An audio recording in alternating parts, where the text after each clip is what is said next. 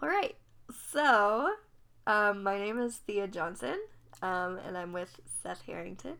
Hello, Seth Harrington. And we have decided to start a podcast we're going to call What's Your Damage? Our goal for this podcast is we just wanted to sit down and have some conversations about the dark stuff in life, all those things that sometimes we avoid or just, don't delve into on the daily.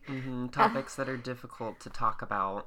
Yeah. And people are afraid to kind of bring to light and share with others. Yes. So we'll be talking about our dark stuff, and how we find balance, how we cope, how we move on in life, go forward. And we also want to have this platform just be about conversations, playing off of each other, to harbor solidarity, to build a community around people who are willing to delve into the dark stuff and be vulnerable in that place.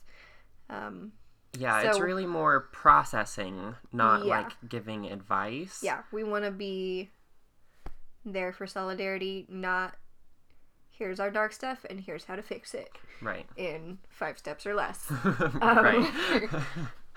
Because that's not realistic. It's not realistic, but we are people that are like, there's always something to add to the conversation. Right. There's always something more to go into. Nothing's ever going to be tied up in a neat little bow. Right. Life is messy, and you just kind of have to work with it. Yeah. We're messy people. So, yeah. So, what's your damage? It's supposed to be a little cute. Yeah. It's cute. So some of the dark stuff, just as an intro to who we are, we'll give a little bit of our history, our background. Also, Seth and I have been best friends since, like, junior high. Yeah-ish. Now we're in our early, mid-20s, whatever. I mean, it's been a decade that we've been best friends, and we've known each other for years before that. Yes. So we have a lot of history. Yes, we have a lot of history, and it's, it's not always been pretty. That's true, unfortunately. Bumps along the way. So anyway, for me, I have struggled with anxiety and chronic depression for a while, probably since my second year of college, maybe first. That's really when it manifested. I mean,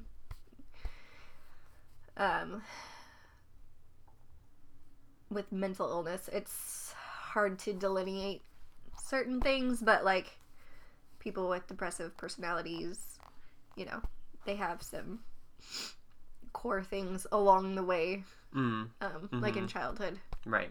That you sometimes, until you process and unpack some things, it doesn't come up. Right. So, and I am straight, sort of. I mean, sexuality is one of those things where I don't really try to draw any lines or anything like that. I am currently dating a man and would plan to marry a man, but it's all fuzzy. It is what it is. Yeah. But emotions and who you're attracted to is different than like an actual connection you make with the person or the lifestyle. Right, or just the basic differences between sexual attraction versus romantic attraction. Right. That's a big one. Yes, that's a very key distinction some people Yeah. So for you, miss. you're not straight. That's true. I am not straight. That's a very interesting definition. Something in the queer family. It's been an interesting path. Lately, I've just camped in the gay category. Gay just camp. Because gay camp, yeah. Just because that's the easiest explanation, and I personally don't think finding the right term for me and how to explain it to myself is necessary. Just because I think everything in life is flowy, including who you are or aren't attracted to. And I think that's just kind of the story of life. Everything changes. Yeah. It's all flowy. Yeah, but to boil it down and how we present to the public, Seth is a gay man and Oh. I'm a straight woman. Yes, those are important. Yes. So, well, I talked about anxiety and depression. Mm-hmm. So my counterpart in that topic for mental illness, I first noticed depression in my life when I was 11, and now I'm 14. I mean, no, and now I'm 24. I don't know why I said 14. Some issues with regression. And I first became suicidal when I was 12, and that both of those have played off and on in my life, but for the last almost 5 years now, I noticed feeling like I was bipolar, and almost 5 years ago now, I've had the diagnosis bipolar, which does a lot in life. And most recently, last year, I was diagnosed as being on the autism spectrum, which is a whole other layer to life, and living it with other people. And we were both raised in the church, sort of. I mean, your parents were divorced. My parents were divorced and both claimed to be Christian, and I went to different churches with them while they were trying to find church homes. And I had a different church home with my grandparents. So growing up, I consistently went to 3 different churches, but also church shopped with my parents at like 5 other churches. So it was... So there's no like clear, this is what church is and what religion is and what Christianity is, like... Yeah, for me, the only consistent foundation was through my grandparents, but all of the other, what religion is, how Christianity is defined, whatever, all of those things, that just, in all of the other ways I could pick that up, it's changed a lot. The only consistent belief that I had was through my grandparents. Yeah. And I was raised in the church. I went to the same church with my family, my mom and dad and my 3 siblings, all of my life up until I was 14 or 15, and then my parents got divorced, so, and my mom had to go back to school and start working, so, church on Sunday morning wasn't a priority anymore, but I went, that's where all my friends were and stuff, I went until I was like 18 or 19, but I was raised very, fundamentalist, to where, like, everything in life was centered around God, religion, Christianity, the Bible, like, in every way possible that you could think of. It was ever present in my life, and it was, after my parents got divorced, it was a tool that my mom used to cope to the extent of some, abusive tendencies with religion. She had patterns of abuse present, without the tool of religion. It was just how it, manifested at that point. Right. As a means of control and all of that stuff. But emotional manipulation. Yeah, there's a lot to go into with my mother. And childhood. Conversations about those things will take longer, and we will unpack those things later. Yep. There's too much there. So, yeah, transitioning into adulthood, I no longer live with my mother. I haven't lived with my mom since moving away to college, which was 2014. So, 4 years ago? Yeah. That's weird. Okay, that's very weird. So 4 years ago, and then when I moved back from college, I lived with my grandparents. And then 4 months ago, I moved out on my own to an apartment with my best friend. So, the one that's not sitting here. A different best friend. A different one. The other one. My one other friend. So, there's a whole lot that goes into that, flying the coop, after living in an abusive household, under the influence of someone with abusive patterns. And you being an adult, but being seen as a kid, but having the responsibility of still having to help care for them because they aren't in a place to be able to do that for themselves. Oh, yeah. Yeah, when we talk about mental illness or parents, there's so much more to go into with your parents' mental illnesses and how you deal with those. But yeah, I'm sure we'll talk about going into transitioning into adulthood and the necessary boundaries that have to take place and be implemented if you are going to continue relationship. Because I still continue to seek and try to harbor relationship with my mother. Yeah. And my grandparents. And still say, like, my mother has abusive patterns and tendencies. Right. So there's a middle ground between being victim to that abuse and cutting people out of your life completely. I know it's a huge thing now to be like, cut everyone out, snip, snip, here or there.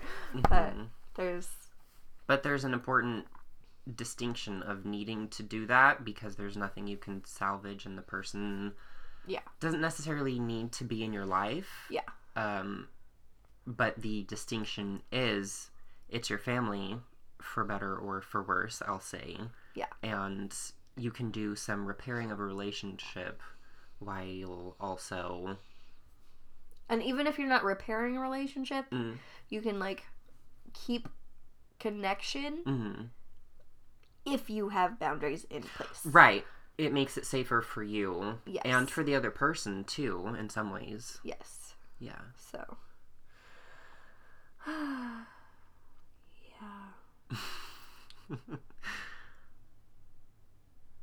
Which feeds into relationships in general, not just familial ones, but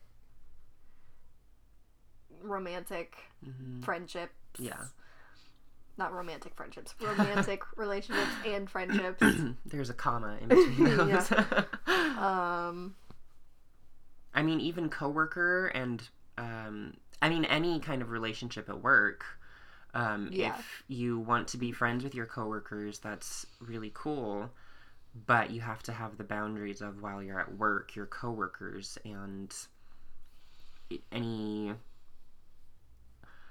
other attachments that are made outside of work might mess up you doing your jobs, honestly. Yeah. And you have to have that boundary to know that when we're in this context, this is how we need to interact. And I mean, boundaries, really, you need to have them with every kind of relationship. Yeah. Yes. So I'm sure we'll talk about all kinds of relationships. We sure will. At some point. Mm-hmm. I don't know what else. We'll maybe talk about. Poverty is very prevalent in our lives. Yes, the way that we grew up. Mm-hmm. Being 20-somethings in 2018. Right. Which I don't think really needs any more explanation. Yeah, you can just let that stop there. Mm-hmm.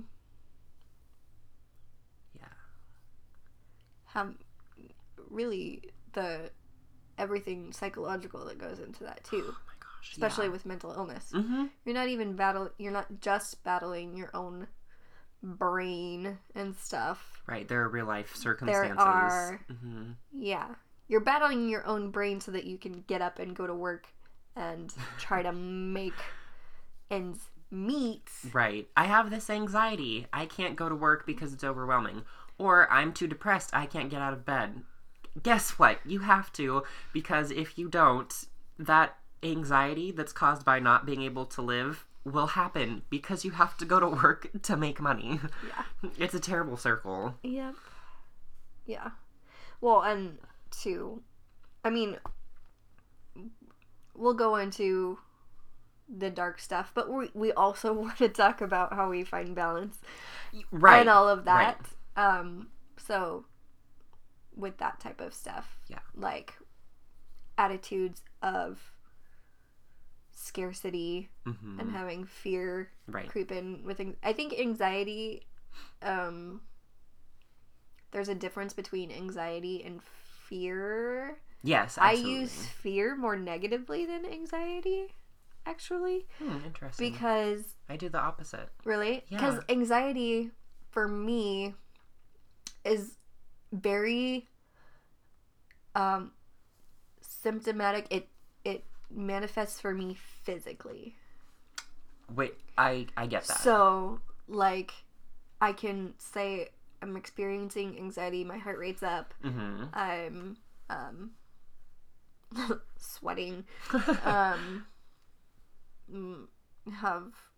a churning stomach, and even if I, like, process through rationally the fear part to get to a good spot, I'm still probably gonna have the physical symptoms, and that's, like...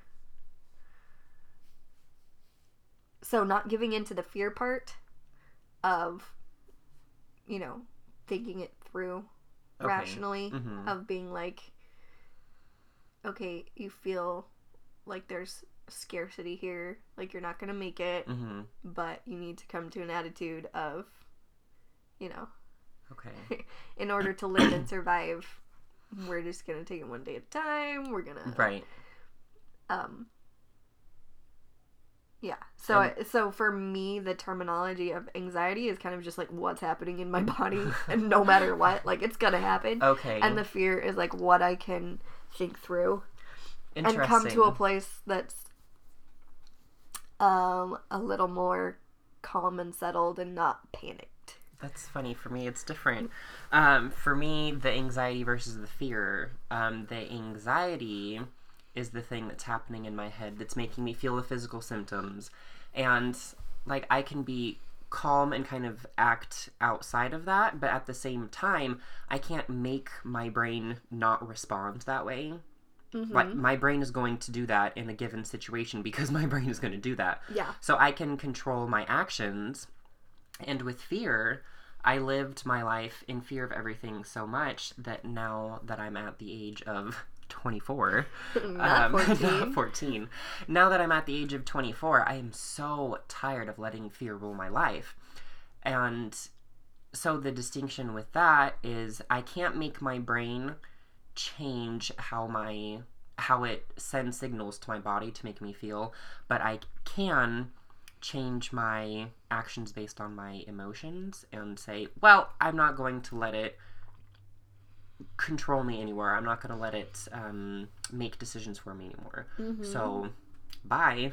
I'm going to do whatever it is anyway. Yeah. I think we're pretty much saying the same thing, except for to get to that place for me of actions, it's not just, well, we're going to do this. It's like,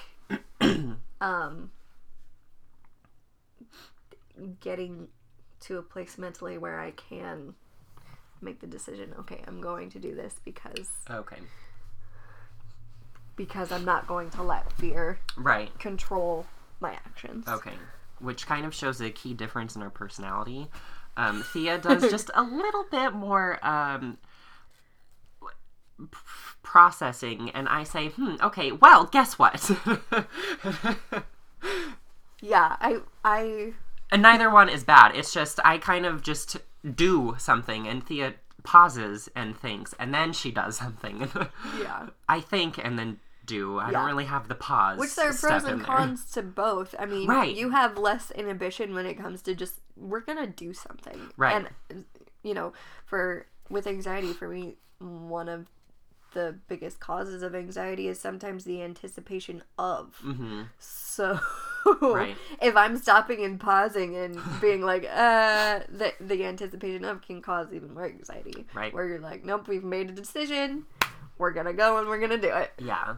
And then for you, a pro would be, compared to my con, a pro for you would be, okay, I'm stopping, I'm pausing, I'm seeing if doing this has I'm merit. I'm gonna do more harm than good. Right, exactly. And I just stop, wow, I'm feeling fear. Guess what? I should go against my fear and do this thing, because in the past, the fear has held me back and stopped me from living my life. And you kind of look more at it, okay, this is telling me something. Let's look into this a little bit more, because I might do damage, or I might not be able to do whatever the thing is, and I need to be a little bit realistic. And that's a huge pro, because I've started a lot of things that, I have to try to see through, because I try to be committed, but at the same time, it's a bit of a con. So that's a bit of a whirlwind. Yeah. Mm-hmm. Something that would be fun to get into in the future is like personality types. Mm-hmm. Enneagram. Mm-hmm. I'm a 9, you're a 7. Right. We can talk about that, what that means more later. Right. I'm an INFP. I am whatever my bipolar something. changes me to. Yeah. So with bipolar, you go through phases of mania and depression. Yeah. It's a pendulum swing. Mm-hmm. And so, it's not that you have 2 different personalities. It's not like multiple personality disorder. No. It's just the way it's just the way that I interact with things changes depending on, am I manic? Okay, well, am I the type of manic that's intensely anxious and irritated, or am I the type that's euphoric? Am I bouncing around? Am I starting a lot of projects?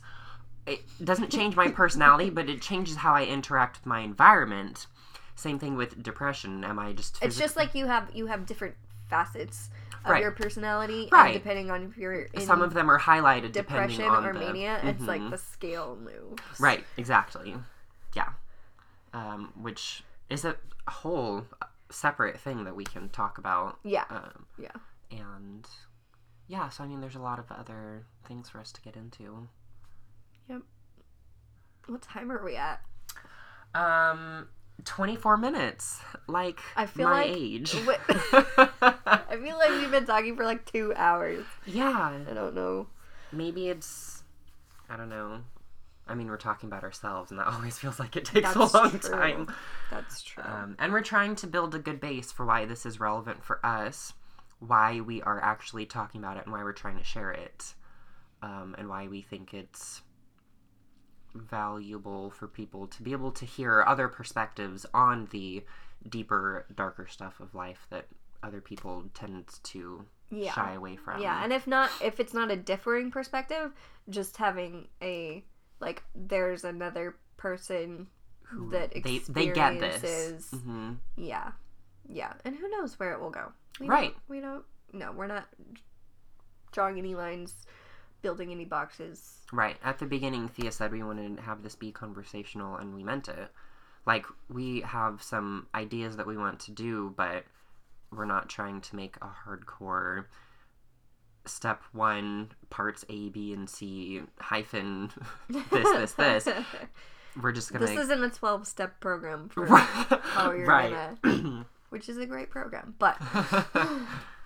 Yeah, just keeping it more natural to life, because like we said earlier, life's kind of messy, so just... Yeah, and we're messy people. This pretty much came about on we took a spur-of-the-moment trip to the beach, which is just like a 3-hour drive.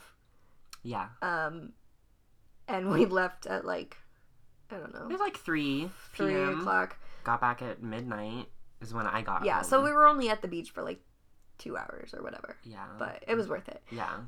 But we just, we talked the whole time in the car, and were about big life stuff and relational issues and working through that and emotional trauma from experiences. Yeah. But it was fun to go back and forth over the dark stuff, but then also the positives, the upsides, like the going, life absolutely fucking sucks. I'm gonna just say that we're gonna curse on this because it's gonna happen. Actually, I'm surprised that's the first time it took I us know. this long. I know. I'm kind of a potty mouth.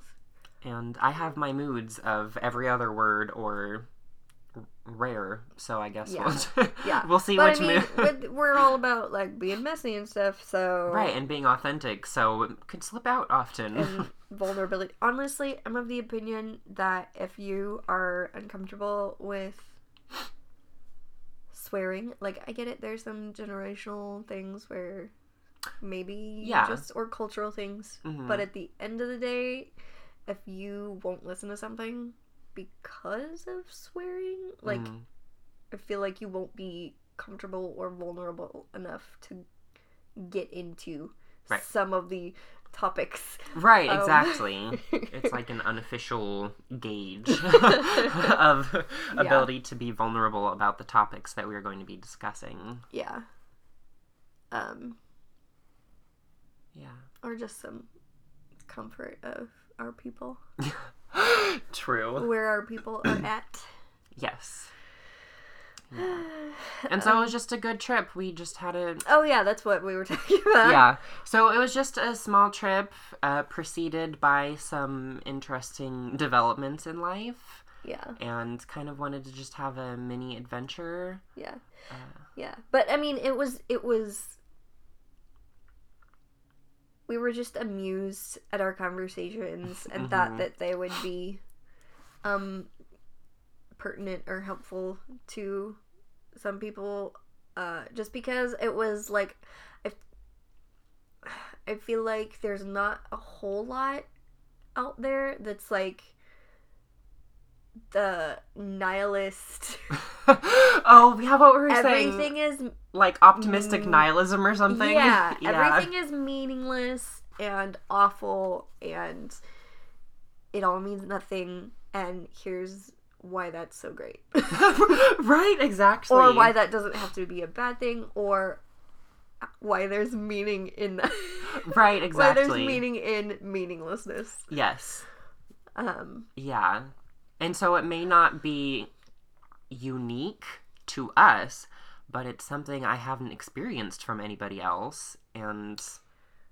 Or just, like, even if people hold that duality in them somehow, not to... Like, we want to categorize things. Like, if you're a nihilist and you say you're a nihilist, it's like...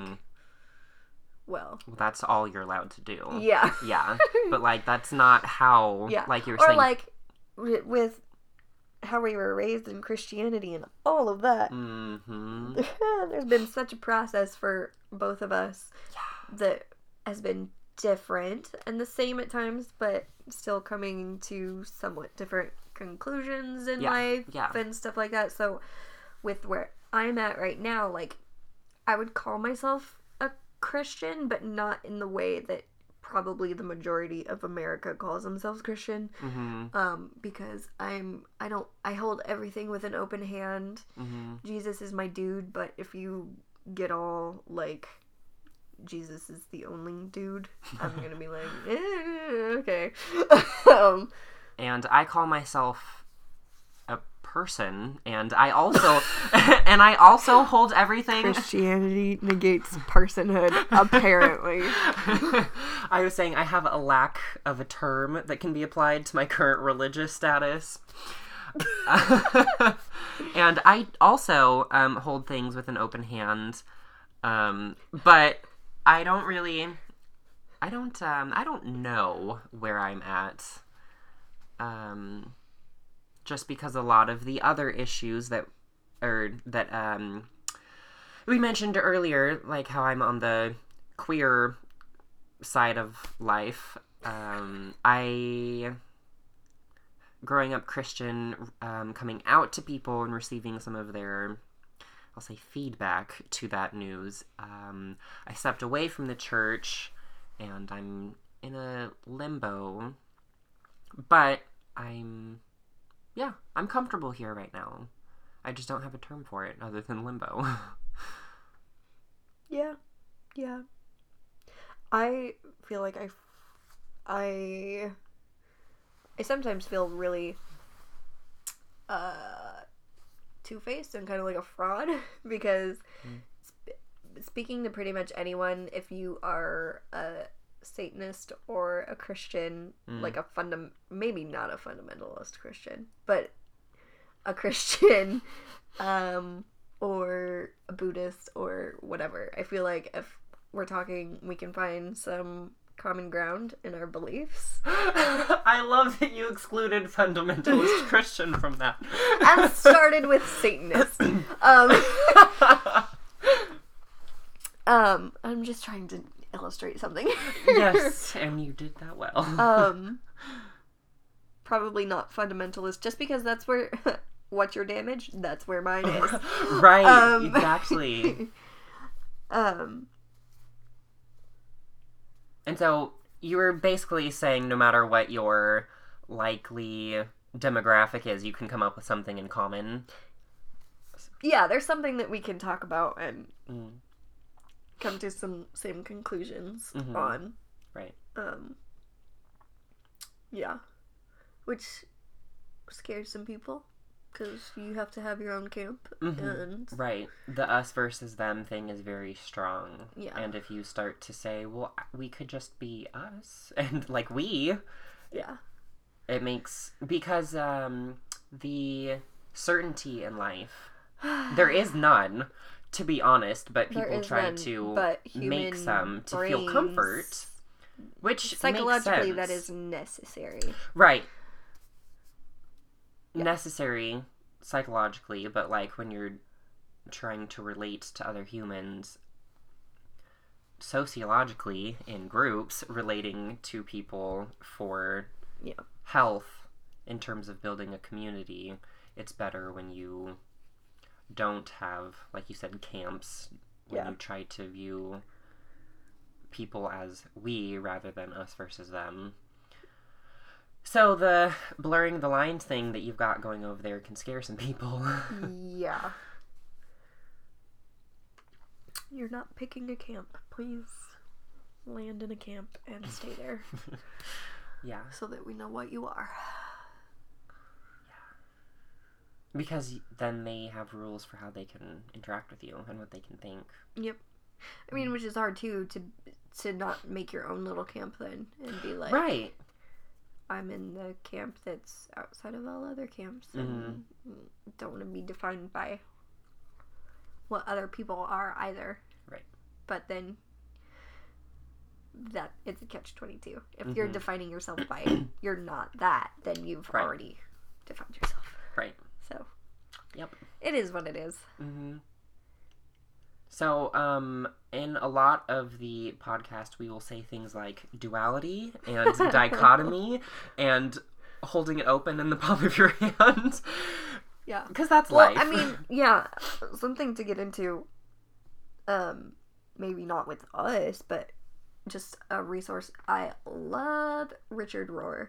And he talks about, he's a Franciscan priest, so, I mean, if you're not religious, you might not want to go there. But he talks about dualistic thinking, and the two halves of life.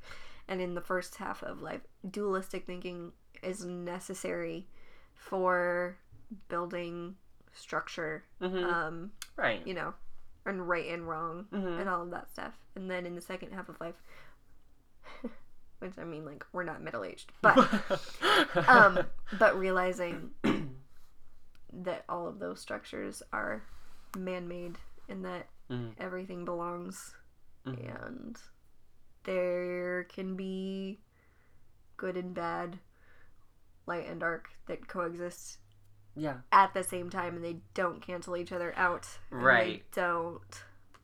Which is an important concept to understand, or at least try to understand and live with. Yeah, because we want to sort people into good, especially in our culture. God. Good and bad and nice person versus abuser versus... Right. Yeah. And one of my favorite quotes is by Rumi. If I get the wording wrong, sorry. But it's like, somewhere beyond wrongdoing and right doing, there is a field. I will meet you there. Like, if we can just step out of labeling everything with good, bad, right, wrong, which is it